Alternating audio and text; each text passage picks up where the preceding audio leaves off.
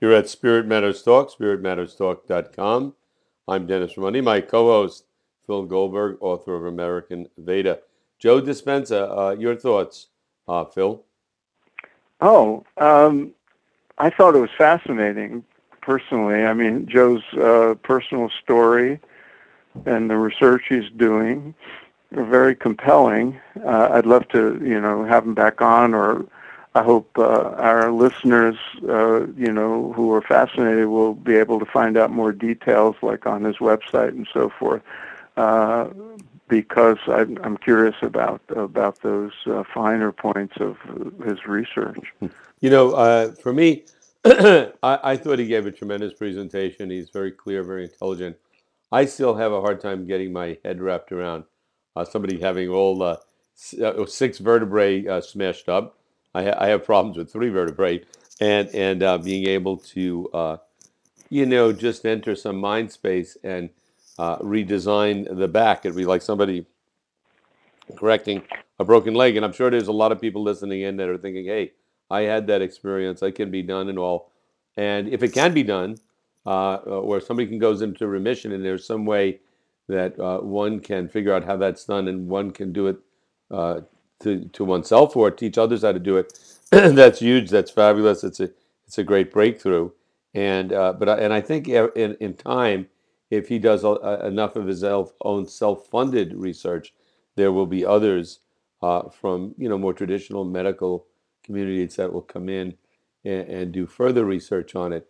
To me, I'm a little mixed on it because I really want to believe that can be done, but I'm still somewhat skeptical.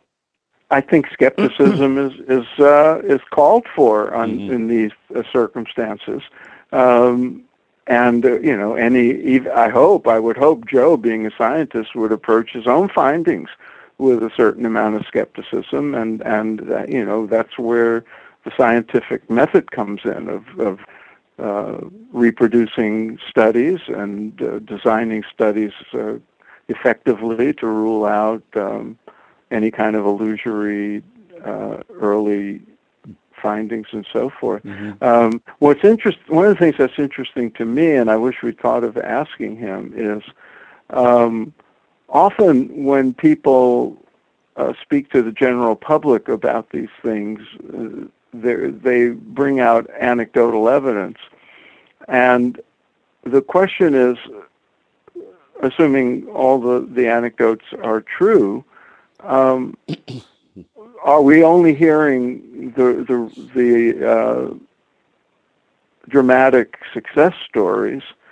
Are there also people using the same methods who are not getting those kind of results? Um, do people have exceptional results for a reason that could be identified?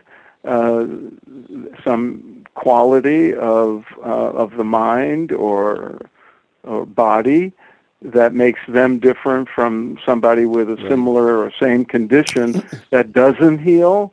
I mean, these are all important uh, kind of variables that science would be interested in pursuing to the extent we can heal ourselves and use the mind and to affect physiological conditions. How reliable are they? How predictable are they? Uh, that kind of thing would have to be Right. sorted out as Right. well. Not long ago, I had on some cable station, and it was some faith healer, and it was actually a series of stations right next to each other, where it was one faith healer after another. So when I'm watching it, I'm thinking, well, maybe there's some plants in the audience, maybe some people it's just getting caught up in the moment, but there was no question that these healers that had big audiences, they were affecting people's physiologies and their physiological responses, and at least in some cases, I think they were legitimately those people were getting into better states of health, or some pain was going away. I wonder, is it the healer that and his or her influence, or is it the person getting in a certain state of mind and then obviously doing it themselves to themselves? I don't know, but it's gone on for years.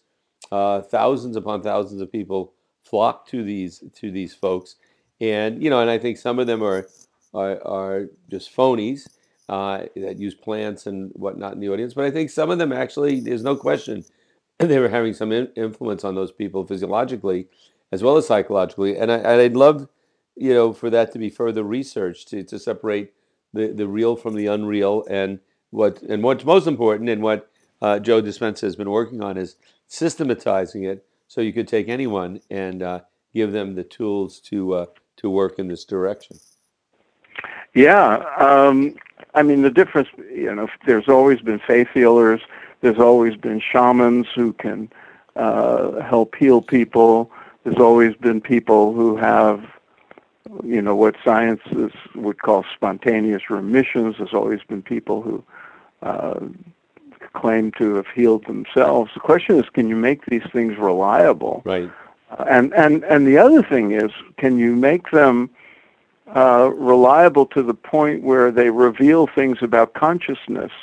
Because one of the reasons I thought, we should have Joe on the show is not so much the specifics of healing, which are useful, I'm sure, to people in our audience.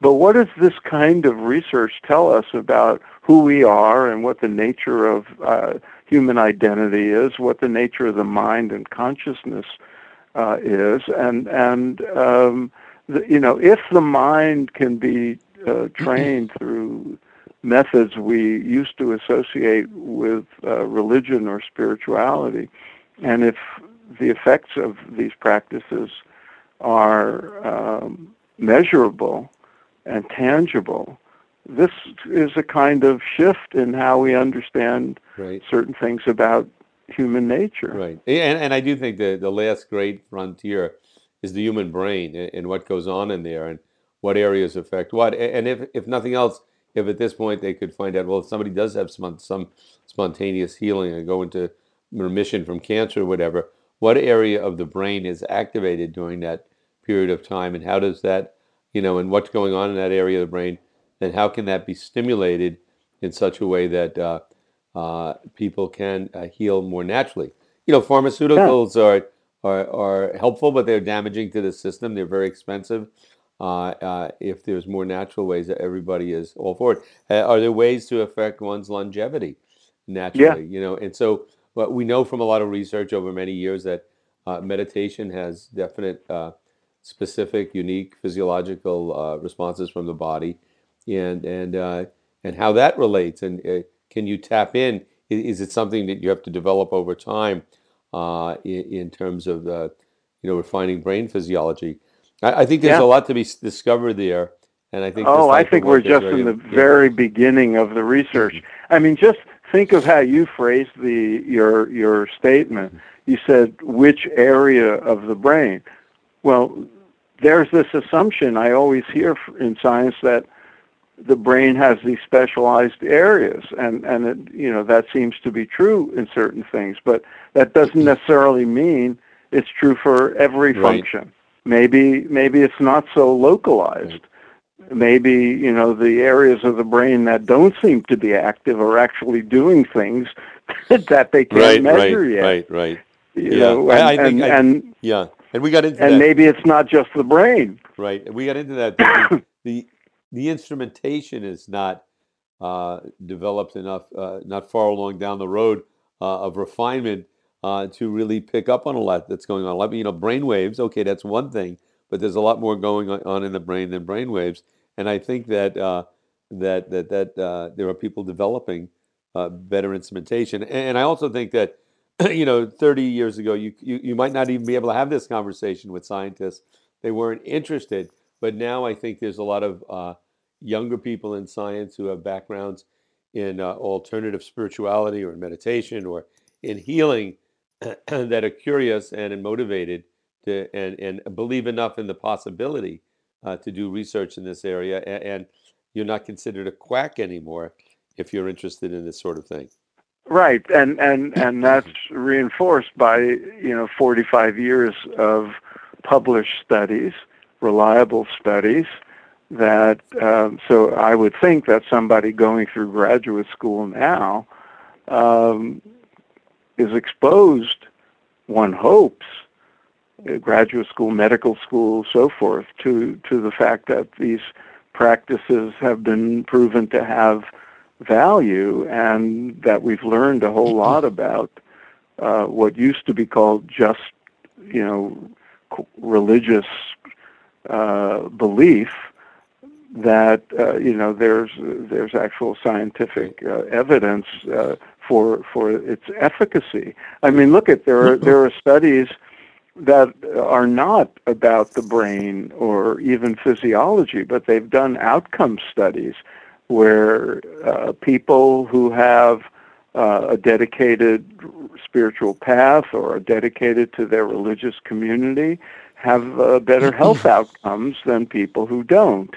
And one of the things I always found interesting is there are some studies that show that people who have a healthy religious or spiritual life, one that serves them and is very supportive to them and so forth, have better health outcomes than other religious people who might have what they call unhealthy religious involvement, where, things like they think God is punishing them because they're sick, or, they have doubts that they can't express, or anything where an unhealthy spiritual life can actually damage your healing. No, it's and I think these are areas that will be further explored, and there's an openness now. I was in graduate school in the early '70s in clinical psychology, and in a particular program I was in was very psychoanalytically based. And if you brought up, and I was doing TM then, I had started meditation then, and if I and I did, would bring it up, I got nothing but raised eyebrows, and it was just like, they not any interest, or from their side any credibility. That has 100% changed. You can go to any a clinical program now, and it's in the curriculum. They'll at least touch upon it as possibly a tool in the treatment of people. So that is we've come a million miles from where we were, but there's a long way to go. Right, and people like us have that kind of historical perspective. I mean, I was a subject in one of the early TM studies. Scientific American.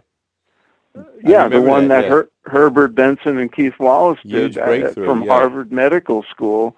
I was hanging around the Cambridge TM Center, and I was one of the volunteers. And, it was primitive stuff. It was a blood pressure cuff, and, as I recall, EEG. And now it's so much more sophisticated. But I remember being on a panel at a conference on drug abuse in like 1971 or 2, and I was talking about TM and as a potential valuable intervention with drug abuse and addiction and so forth. I practically got laughed off the stage. Right. I had similar experiences where I was just like, and by the way, for those listening in, the interview we did recently with Paul Mills, who's a professor at University of California at San Diego, and now is the head of research for the Chopra Center for Wellbeing in San Diego. He touches upon much of this and the different studies that are being done, and I think all of these. And so did Roger Walsh in his interview.